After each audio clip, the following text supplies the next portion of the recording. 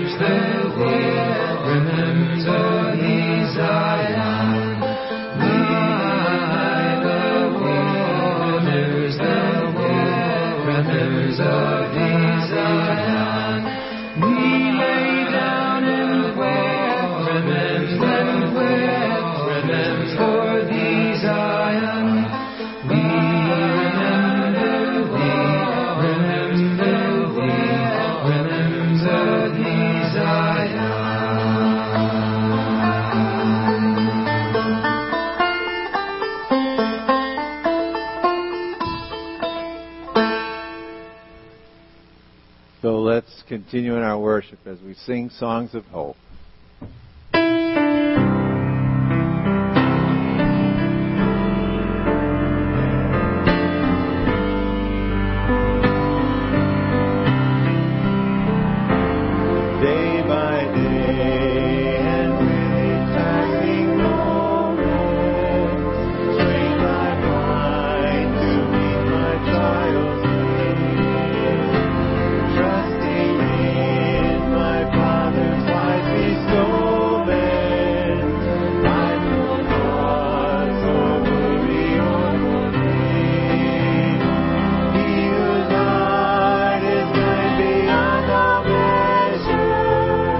It's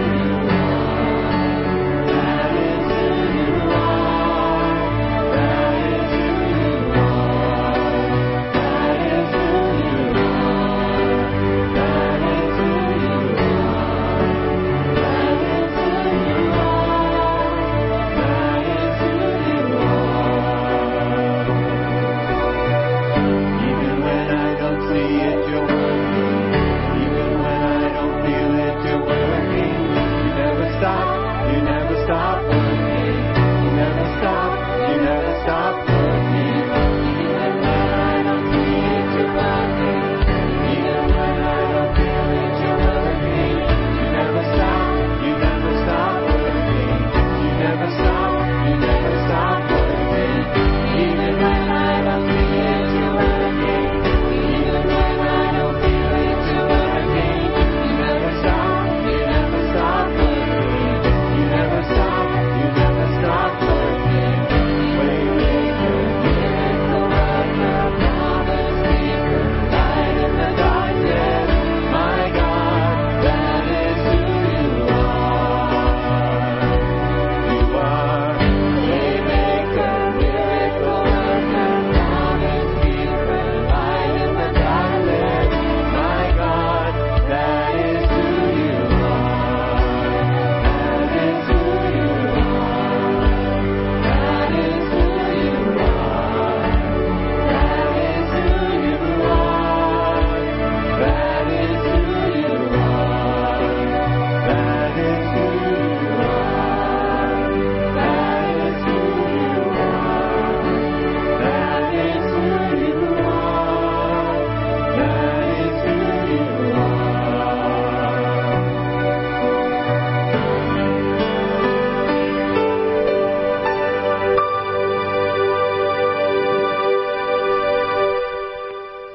You may be seated. Well, it's good to be with you here this morning. If you're visiting or new, my name is Tim. I'm the senior pastor here at Three Lake Evangelical Free Church, and we're glad you're here with us this morning. If you are visiting, just a little bit about us. We want to be about three things as a church. We want to be about reaching people with the gospel, growing to be like Christ, and serving other people. And so if you have a bulletin, there's kind of ways to do each of those things listed in there. And when it comes to reaching people with the gospel, we believe the way to do that is by being active in our community and reaching out to our neighbors and building relationships that way. When it comes to growing to be like Christ, one of the ways we want to invite you to do that is by joining a small group we have. A number of small groups we have starting shortly. So we're going to go through the book Gentle and Lowly by Dane Ortland. And so in your bulletin, there are a list of the small groups that will be starting and going through that book. And so we'd invite you to participate in one of those. If you're leading one of those groups, or I know some existing small groups are also going through that. If you're a leader and you need a copy of the DVD, you can talk to me and I will get you that. But we'd love to have you be part of one of those groups as we go through that together. A couple other announcements. I know we have a group here from Honey Rock, so we're glad you guys are here. And so after the service at 10:30, we'll have you guys join us over in the wing over there. We'll have some snack for you guys to just talk to you a little bit more about our church. So we'd love to have you join us for that. Everybody else, after the service at 10:30, we'll have Sunday school starting downstairs, and then at 10:45, we'll meet back in here to discuss the sermon and just talk a little bit more about that. As we continue in our time of worship, one of the ways you desire to worship is through giving of tithes and offerings. There are boxes on the back wall you can drop tithes and offerings in, or you can give online at tlefc.org/give. If you're visiting or new, please know we're not expecting you to give, but we want the service to be a gift to you. But if you're a regular attender or member here and you want to give, those are the ways you can do that. With that, let's pray together. Father, we come in this morning as we prepare to look at your word, and when we see the psalmist lamenting, we acknowledge that there is much, frankly, to lament over, maybe in our own personal lives, but certainly in the state of the world, whether it's people we know and love who are sick or who are hurting, whether it's through people we don't even know, but just situations we know of across the world where things are not as they should be. We acknowledge that we live in a broken and fallen world, and things are not as they should. And our hearts break for those who are hurting, for those who are suffering. we mourn our own sinfulness, our own inability to live the life we know you have called us to live. And yet, even in the midst of our own pain and the pain of those around us, we trust that you are good. And God, would you show us this morning how to hold those two truths together, that there is pain, but your promises for good are still true. That we'd be able to hold those things together. Would you show us what that looks like, and would we rejoice in your good and perfect plan for this universe you have created, even in the midst of trial, suffering? Would we cling to your promises of goodness as we wait for the day when you will make all things right? God, for those who are here this morning or those around the world who are just in a place of current, deep, acute suffering, would you be with them? Would you come, make your presence feel real to them, would they know that you are with them through that pain and suffering? Would you bring healing where it's needed? Would you bring comfort where it's needed? And would you draw all our minds to be fixed on you this morning as we continue in worship? Pray in Jesus' name. Amen. We'll continue in worship by reading some scripture together and then to sing a few more songs. So this will be a responsive reading. Let's stand together in honor of the reading of God's Word and follow the words on the screen, and then we'll sing. Can anything ever separate us from Christ's love? Does it mean He no longer loves us if we have trouble or calamity, or are persecuted, or hungry, or destitute, or in danger, or even threatened with death? As the Scriptures say, for your sake we are killed every day. We are being slaughtered like sheep. No, despite all these things, overwhelming victory is ours through Christ who loved us. And I am convinced that nothing can ever separate us from God's love. Neither death nor life, neither angels nor demons, neither our fears for today nor our worries about tomorrow. Not even the powers of hell can separate us from God's love. No power in the sky above or in the earth below. Indeed, nothing in all creation will ever be able to separate us from the love of God that is revealed in Christ Jesus our Lord.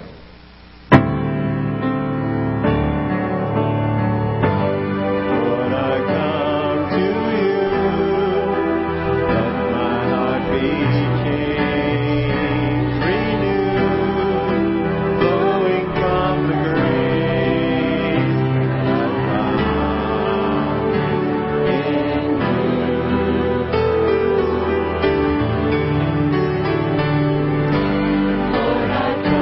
to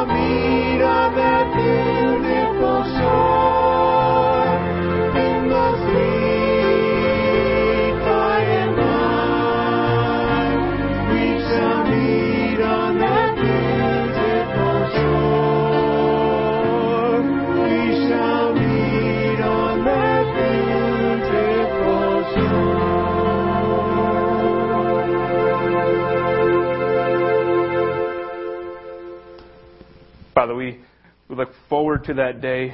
We just saying that we would meet on that beautiful shore. But until that day, help us to be faithful in glorifying you and in learning from you as we come to your word. Praise in Jesus' name. Amen. You may be seated.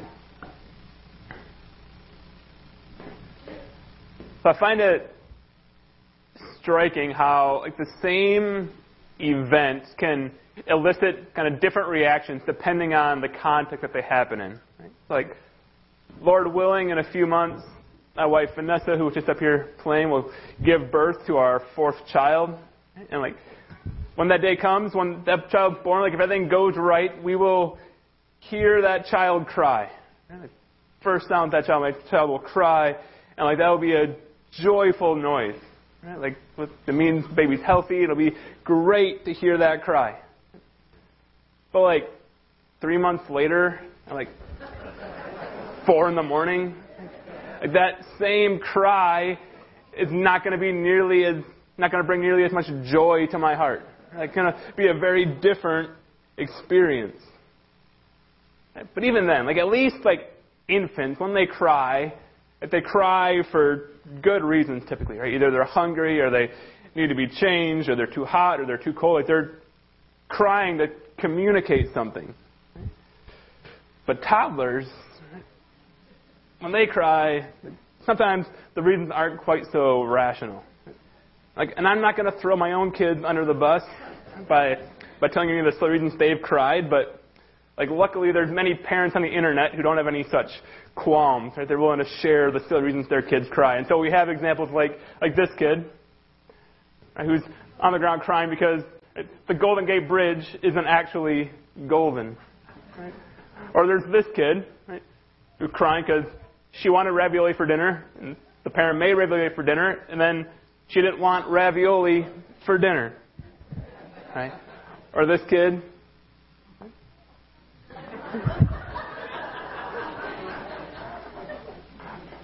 Or one more. This is my favorite one. He suddenly wanted his cycling backpack, which he didn't take to the park because it doesn't actually exist. It's an unmistakable lesson we learn from all of these, right? From any crying, whether it's an infant or a toddler, is that no one needs to teach us how to cry. It is one of the universal realities of being human that we know what it is to cry. We're hardwired to experience and express our hurts and our sorrows and our pains. Sometimes they're real, sometimes they're imagined, right? But we're wired to be able to express those kind of sorrows. And nowhere in the Bible is that more evident than in these sections we call laments. Right? But laments are more than just complaining or whining or expressing sorrow or grief. Right? Kind of what I tend to think of. I think of lament like a synonym for complaint almost. But they're more than that. Right? Laments are prayers that flow out of pain and hurt. And they are prayers that, as we pray them, they lead us to remember and trust in the goodness of God, even in the midst of that pain. So we see laments in various places throughout the Bible. The prophet Jeremiah was known as the weeping prophet because so much of the book Jeremiah is filled with laments. Jeremiah even wrote a book called Lamentations. There's other various examples throughout the history of Israel in the Old Testament and in the New Testament. But one of the most common places that we see lament is in the book of Psalms. And so this morning we're going to look at Psalm 77 together, which is a psalm of lament. This is now our fourth week in the book of Psalms. We're kind of spending 5 weeks here in this book looking at one each of the 5 different kinds of Psalms. Right? So the 5 different categories of Psalms, broadly speaking. And of course, there's many different Psalms that fit into each category. Right? So choosing a Psalm to preach for each given category can be a bit of a challenge. Right? But choosing which Psalm to preach for this Sunday, for a Psalm of Lament, was the biggest challenge yet. Because there are so many of them. Right? I was just talking to Eric Gustafson, who was leading us in worship, and as he mentioned, he noted how rare it is to find like Christian songs that are laments. Right? There's just not many of them. And yet in the Psalms, which is in part like the song book of Israel, like, depending on how you count exactly, about 33% of the Psalms are psalms of lament. Right? There's this drastic dichotomy between the songs that we sing and the songs that Israel sang. Like we don't do lament in our songs. And by we, I don't just mean like our church here and now. I mean like Christian songwriters for the past several hundred years have not done a good job of incorporating lament into their songs. Or if they've written them, like churches have not done a good job of incorporating them into their worship. And so instead we sing songs like It Is Well With My Soul, which, for the record, like I love that song. Like it's a great song, and there are some deep truths in it. But like, you know the story of this song. Right? It's written by this man named Horatio Spafford. And so Horatio and his wife Anna, they had 4 children. They were all scheduled to sail across the Atlantic from the United States over to England to join the evangelist D.L. Moody in his work. And at the last minute, Horatio was forced to stay behind to attend to some business matters. And so Anna and his 4 children set off without him. And on that journey, the Spafford ship collides with another ship and sinks. So the wife Anna was saved, but all 4 children died in the accident. And upon arriving in England, Anna sends Horatio a telegram notifying him what happened. So then Horatio books passage as fast as he can to go to England to join his wife. And as he's traveling across the Atlantic, the captain of the ship he's on takes the time to point out to him about where their ship, the ship of his children, went down, where his children had died. And shortly after seeing that sight, that Spafford wrote the song, It Is Well With My Soul. And that song has lyrics like, though Satan should buffet, though trial should come, let this blessed assurance control, that Christ has regarded my helpless estate and has shed his own blood for my soul. It is well with my soul. It is well with my soul. And on the one hand, that's admirable faith. And of course it's true that no matter what trials may come, or the fact that Christ shed his blood for us is the most important thing we can know or possibly cling to. So there's great truth there. But on the other hand, if I'm being honest, if I had just lost all my kids in an accident, I don't think my heart would be there. Thankfully, I've lived a relatively tragedy-free life, and so I don't have a lot to test this on, but if something like that happened in my life, I don't think my heart would be able to say it in that moment, it is well with my soul. So there's this danger, right, that if those are the songs we sing in the midst of tragedy, it paints this picture for us that those who have real and genuine faith can kind of just shake off their trials because they know Jesus. And so then when someone experiences tragedy and they can't get there, they can't just say, oh, it is well with my soul. It can push them into deeper despair and leave them feeling almost guilty that they can't handle tragedy with acceptance and trust. Or think of the song Trading My Sorrows, right, which it was quite popular, at least when I was in college. And the chorus of that song says, I'm trading my sorrows, I'm trading my shame, I'm laying them down for the joy of the Lord. I'm trading my sickness, I'm trading my pain, I'm laying them down for the joy of the Lord. As if you have Jesus, then getting over sorrow is just a matter of trading it in for joy. If you can't just willy-nilly trade in your sorrows, then there must be something wrong with you. Right? Something must be broken. Your faith must not be quite right. And I fear that's a deeply damaging perspective for people who are walking through real pain. On the other hand, right, when Paul talks about joy and sorrow in the same sentence, in 2 Corinthians, he said this, that we are sorrowful yet always rejoicing. Right? It's not trading one in for the other, it's the two coexisting together. I think that's a far more helpful way of understanding how we walk through this life in the midst of sorrow, yet in the hope that God promises. Right? So all I have to say, right? Like, in the past couple hundred years, we have not done a great job in our songs and in churches of teaching people how to walk through hard times.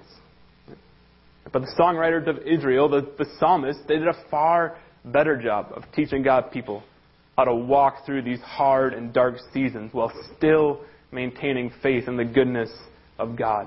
And that's what laments are all about, how we walk through hard seasons but still maintain faith in the goodness of God.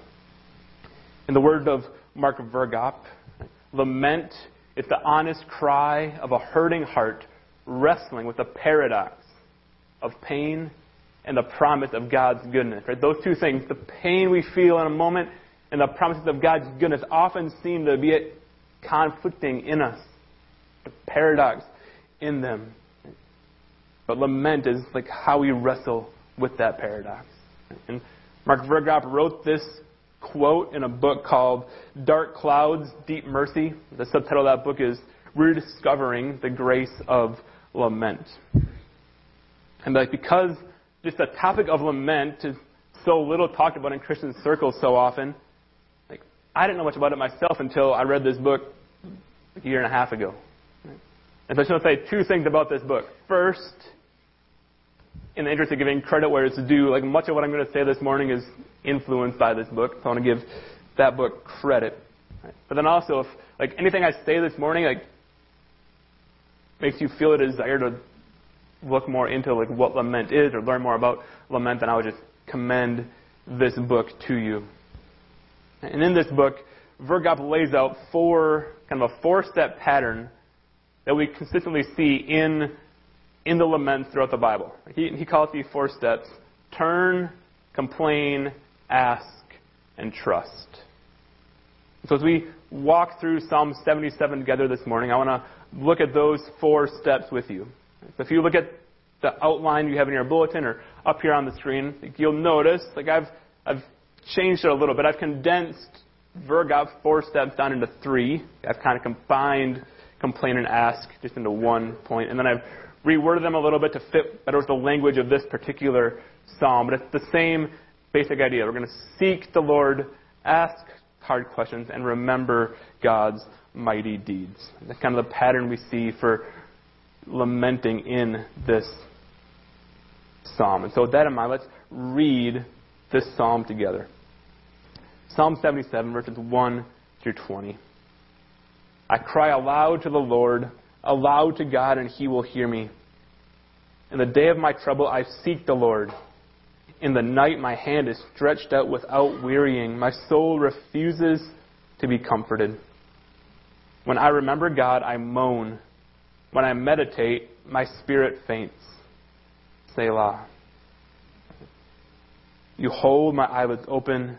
I am so troubled that I cannot speak. I consider the days of old, the years long ago.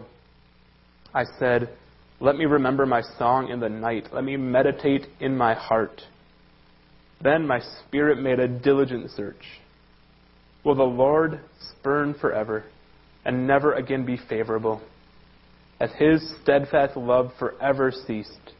Are His promises at an end for all time? Has God forgotten to be gracious? Has He in anger shut up His compassion? Selah. Then I said, I will appeal to this, to the years of the right hand of the Most High. I will remember the deeds of the Lord. Yes, I will remember your wonders of old.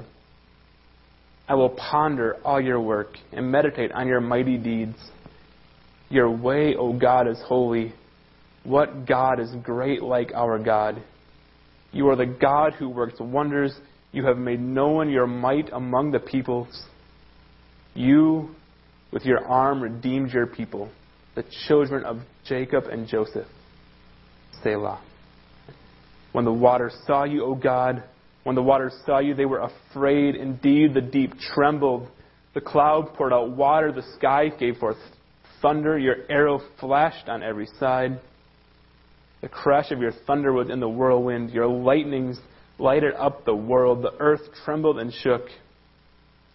Your way was through the sea, your path through the great waters, yet your footprints were unseen. You led your people like a flock by the hand of Moses and Aaron. So as we consider this psalm, the very first thing we see, which is so easy to overlook, something we have to know, that the very first step in lament is seeking the Lord. In these first 3 verses, Asaph, who's writing the psalm, said that he's crying out to God, that he's seeking God, that he's remembering God. But the thing that's so easy to overlook is that lament at its core, ultimately, is an act of faith. It's an acknowledgement of God and His sovereign power to change things. I've said this before, but for me at least, it can be hard when I'm in pain, when I'm suffering, when I'm having hard feelings, to bring those to God, right? Especially negative feelings. Right? I worry that God will be disappointed or be upset with me if I bring my struggles and my doubts before Him. I worry that my cries of pain and my hurt and my doubts will cause God to see me as unfaithful or unbelieving.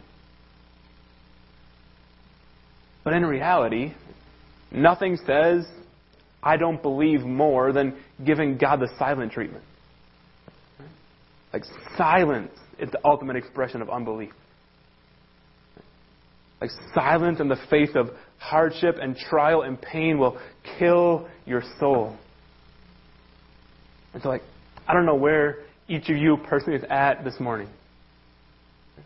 Maybe you've just entered a hard season of life. Maybe something's going on right now. Maybe there's some new issue that is causing you pain and hurt. And if that's you this morning, then just learn the lesson of these Psalms and bring those hurt, bring those pain, bring those trials to God. Don't worry about having the right words to pray. Don't worry about God thinking you're complaining. Just bring them to God. Or maybe there's some issue that you've been walking through in your life that you've dealt with for so long that you've kind of given up any hope of God working in. And if that's you, I can encourage you to bring those issues to God once again. Asaph says in verse 2 that his hand is outstretched without wearying, that his soul refuses to be comforted. Which is to say that he keeps bringing his prayer to God over and over again without wearying. When we've walked through painful issues for an extended period of time, for a long time, it can go one of 2 ways. Either we can kind of find ways to numb the pain. We can try to act like it doesn't exist. Or we can let our souls be comforted by platitudes that don't actually solve the problem. We can kind of ignore the pain, deny it, or the other option tends to be we can entirely give up hope. We entirely give up any belief that in God, and we just run away.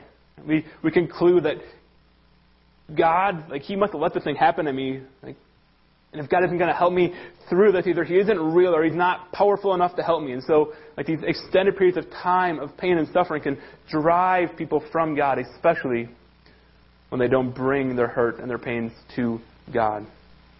But Asaph doesn't do either of those things. He doesn't allow the pain to be numbed, but he also doesn't run from God. Instead, he keeps crying out. He keeps praying, even in the midst of his pain. He refuses to be silent. He refuses to give in to the temptation to commit that act of unbelief. Right? Instead, he prays in his pain. And by praying through his pain, he expresses his faith in the goodness of God, even in the midst of that pain. And so if you're here this morning and you're walking through pain, I got to encourage you and invite you to do the same thing. Right? Seek the Lord in your pain. It's the first step of lament. We see the second step in verses 4 through 9. And that is to ask hard questions. And so we tend to have this inclination, which I think is good most of the time, to not want to be seen as questioning God. We don't want to be seen as answering back to God or questioning God, which is a good thing, generally. But like, if we just said, if those questions already exist in our heart, then choosing not to bring them to God doesn't do anyone any good. So if the questions are in us, like the best course of action is to bring them to God. And we see Asaph do that here. He asked 6 questions in quick succession. His 6 questions are this. Like, will the Lord spurn forever? Will he never again be favorable? Has his steadfast love forever ceased? Are his promises at an end for all time? Has God forgotten to be gracious? Has he in anger shut up his compassion? And so, like, I don't know what questions you might have for God in the midst of any pain you may be going through. But I don't think they can be any more pointed than, God, have you forgotten to be gracious? Or God, are your promises null and void? Or God, has your steadfast love ceased forever? And if Asaph can ask those questions and then get published in the Bible, I don't think you have to worry about your questions being too pointed for God. So bring your questions. Ask your hard questions to God. As you walk through pain and suffering, don't be afraid to ask the questions that weigh on your heart. These kinds of questions, they reveal an important truth about the human experience, which is this. Like, there are certain things that we can know to be true in our head. Like, there are certain things that we can know. Like, in my head, I know these things to be true, and yet my heart can struggle to believe them at the same time. Right? Asaph in his head knows that God hasn't forgotten to be gracious. Like, he knows intellectually that God's promises are not null and void. Like, we see that in the rest of the psalm. And yet, like, in these verses, he's expressing the heartfelt feelings of his heart. In his pain and suffering, his heart is having a hard time believing what his head knows. And so he brings his questions to God. And so, like, then the fundamental question of lament is, like, when I'm walking through these hard seasons, like, what do I do to help my heart believe what my head knows to be true? How do we bridge the chasm between the pain we are feeling and what we know to be true of God's goodness? And at least in part, the answer this psalm gives us is that we should remember. The key moment in this psalm is found in verses 10 through 12, where Asaph writes, "Then I said, I will appeal to this, to the years of the right hand of the Most High. I will remember the deeds of the Lord. Yes, I will remember your wonders of old. I will consider all your works and meditate on your mighty deeds." So when, like, doubts creep in, and when Asaph's present pain is causing him to question the goodness of God, Asaph commits himself to remembering God's mighty deeds and meditating on them. And then in the rest of the psalm, he does just that. And verses 13 through 20 are an extended remembrance and meditation on the mighty deeds of God, the mighty deeds that God has done for his people throughout history. And in particular, he focuses on one mighty deed above all the others, right? And that is the event of the Exodus. Verses 19 and 20, Asaph says, "Your path led through the sea, your way through the mighty waters. Though your footprints were not seen, you led your people like a flock by the hand of Moses and Aaron." And that's clearly referring to the Exodus, when God's people were enslaved in Egypt, and God sent Moses to lead the people out of slavery.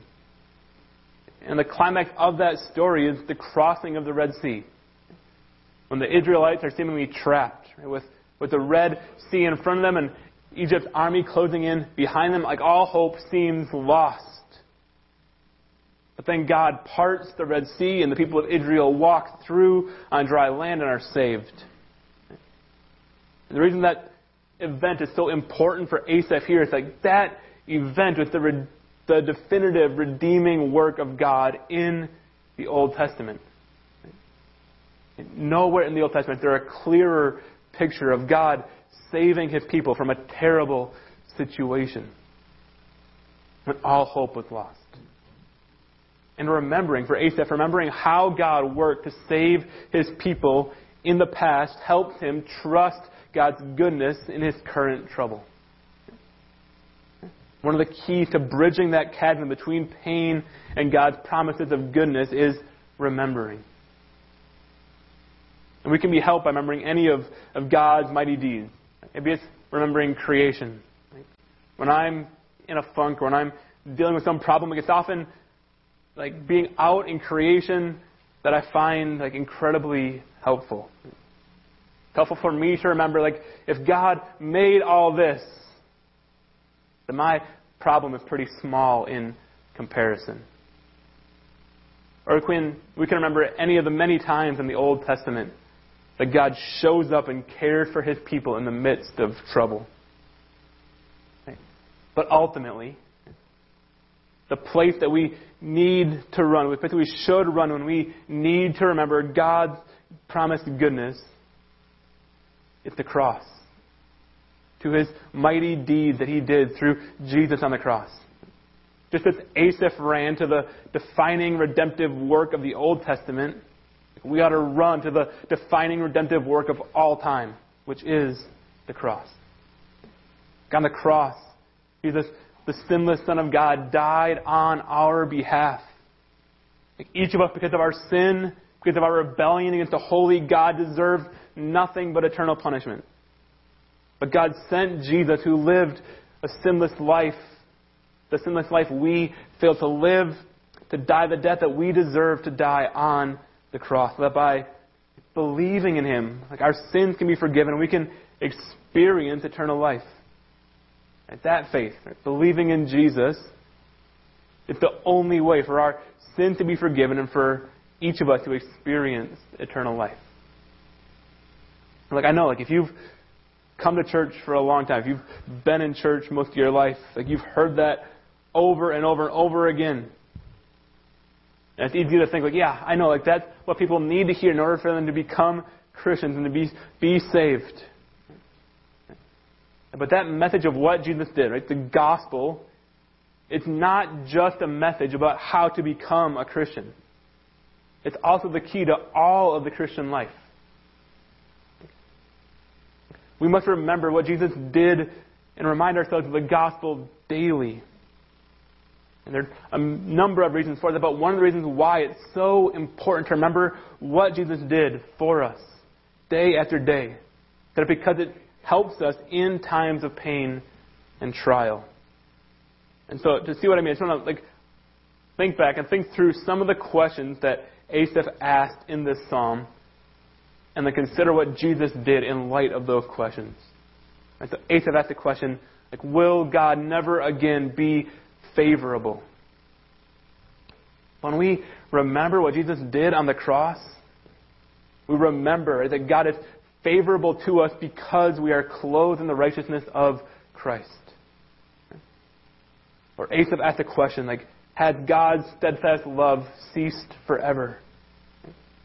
But Jesus is a guarantee that God's love has not ceased. Asaph asked the question, are His promises at an end for all time? But Paul tells us in the New Testament, no matter how many promises God has made, they are yes in Christ. Jesus is a guarantee that God's promises are true. Asaph asked, has God forgotten to be gracious? But there is no greater act of grace in all of history than that God the Father would send His own Son to die in order that sinful, rebellious people could be forgiven and experience eternal life. Believing in Jesus and in His death and burial and resurrection is, yes, first how we restore our relationship with God. So if you're here and you've never trusted Jesus, first and foremost, then I would invite you and encourage you to trust in Jesus. That's how we enter into eternal life. But for those of us who have trusted Jesus long ago, remembering Jesus' life and death and burial and resurrection is no less important. Remembering God's mighty deeds is an essential part of lament. And no deed is greater, no deed is mightier than what Jesus did on the cross. Jesus' work on the cross is a promise that no matter how much pain or suffering you may be going through right now, God is still good. His promises are still true. But that doesn't mean if we just stop and think about Jesus and the cross enough, then our pain will magically go away, that we'll magically feel better. That isn't how life works. But it is the way, by remembering the cross of Jesus. It is the way that we can have hope in the midst as we walk through suffering. Remembering the cross of Jesus is the way we can, as Paul said, be sorrowful, yet always rejoicing. Remembering what God does for us helps us to bridge that gap between the pain we feel now and the promises of God's goodness.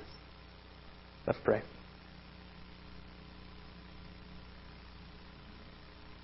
Father, we come and we are keenly aware, some of us more than others, that there is pain in the world.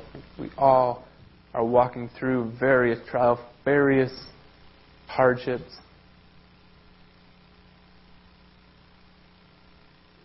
Some of us are in deep emotional pain this morning. Some of us may be in deep physical pain this morning.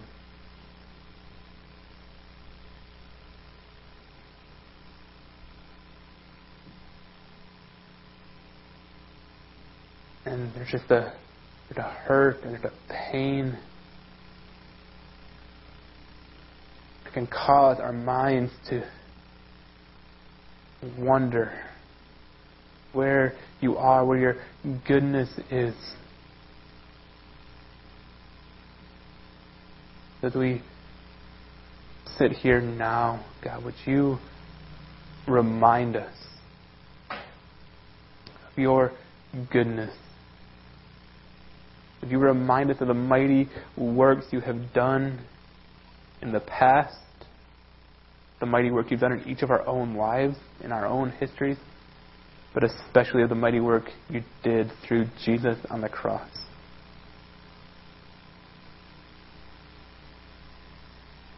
God, would you give us boldness to ask our hard questions to you freely? Would we not try to hide or suppress our pain and our questions from you? Would we come to you? Would we bring our hurt? Would we bring our pains? Knowing that there may not be an immediate fix. That living in this broken world just may mean walking through that suffering. But we bring those hurt, bring those pains to you, trusting your ultimate good plan for this world. We look forward to the day when all hurts, all pains would be undone, when you would wipe away every tear, when there would be no more sin or suffering or death. When Jesus returns and ushers in the new heavens and the new earth, we will live on that new earth, free of pain, free of suffering. But will we cling to hope in that day as we wait? We deal with suffering here and now. Do we cling to the beautiful picture of that day that you have promised us, trusting that your promises are sure and they are good? Praise in Jesus' name. Amen. By way of benediction, I want to read a little bit more of Romans 8 that we read as a responsive reading earlier. This is, I think, verses that many of us are familiar with. And yet, one of the things that strikes me that I never noticed before preparing this sermon is that right in the middle of this passage Paul quotes a psalm of lament and then reminds himself of Jesus in response to that lament. So hear these words as a way of benediction. What then shall we say to these things? If God is for us, who can be against us? He who did not spare his own Son, but gave him up for us all, how will he not also with him graciously give us all things? Who shall bring any charge against God's elect? It is God who justifies. Who is to condemn? Christ Jesus is the one who died, more than that, who was raised, who is at the right hand of God, who is indeed interceding for us. Who shall separate us from the love of Christ? Shall tribulation or distress or persecution or famine or nakedness or danger or sword? As it is written, here to requote the Psalm of Lament, for your sake we are being killed all the day long. We are regarded as sheep to be slaughtered. But then Paul says, no, in all these things we are more than conquerors through him who loved us.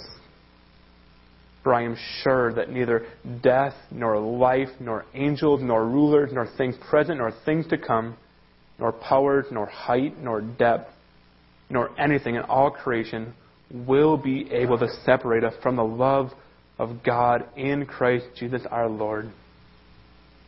Would you go from here remembering that nothing can separate you from the love of God that is yours in Christ Jesus our Lord? You are dismissed.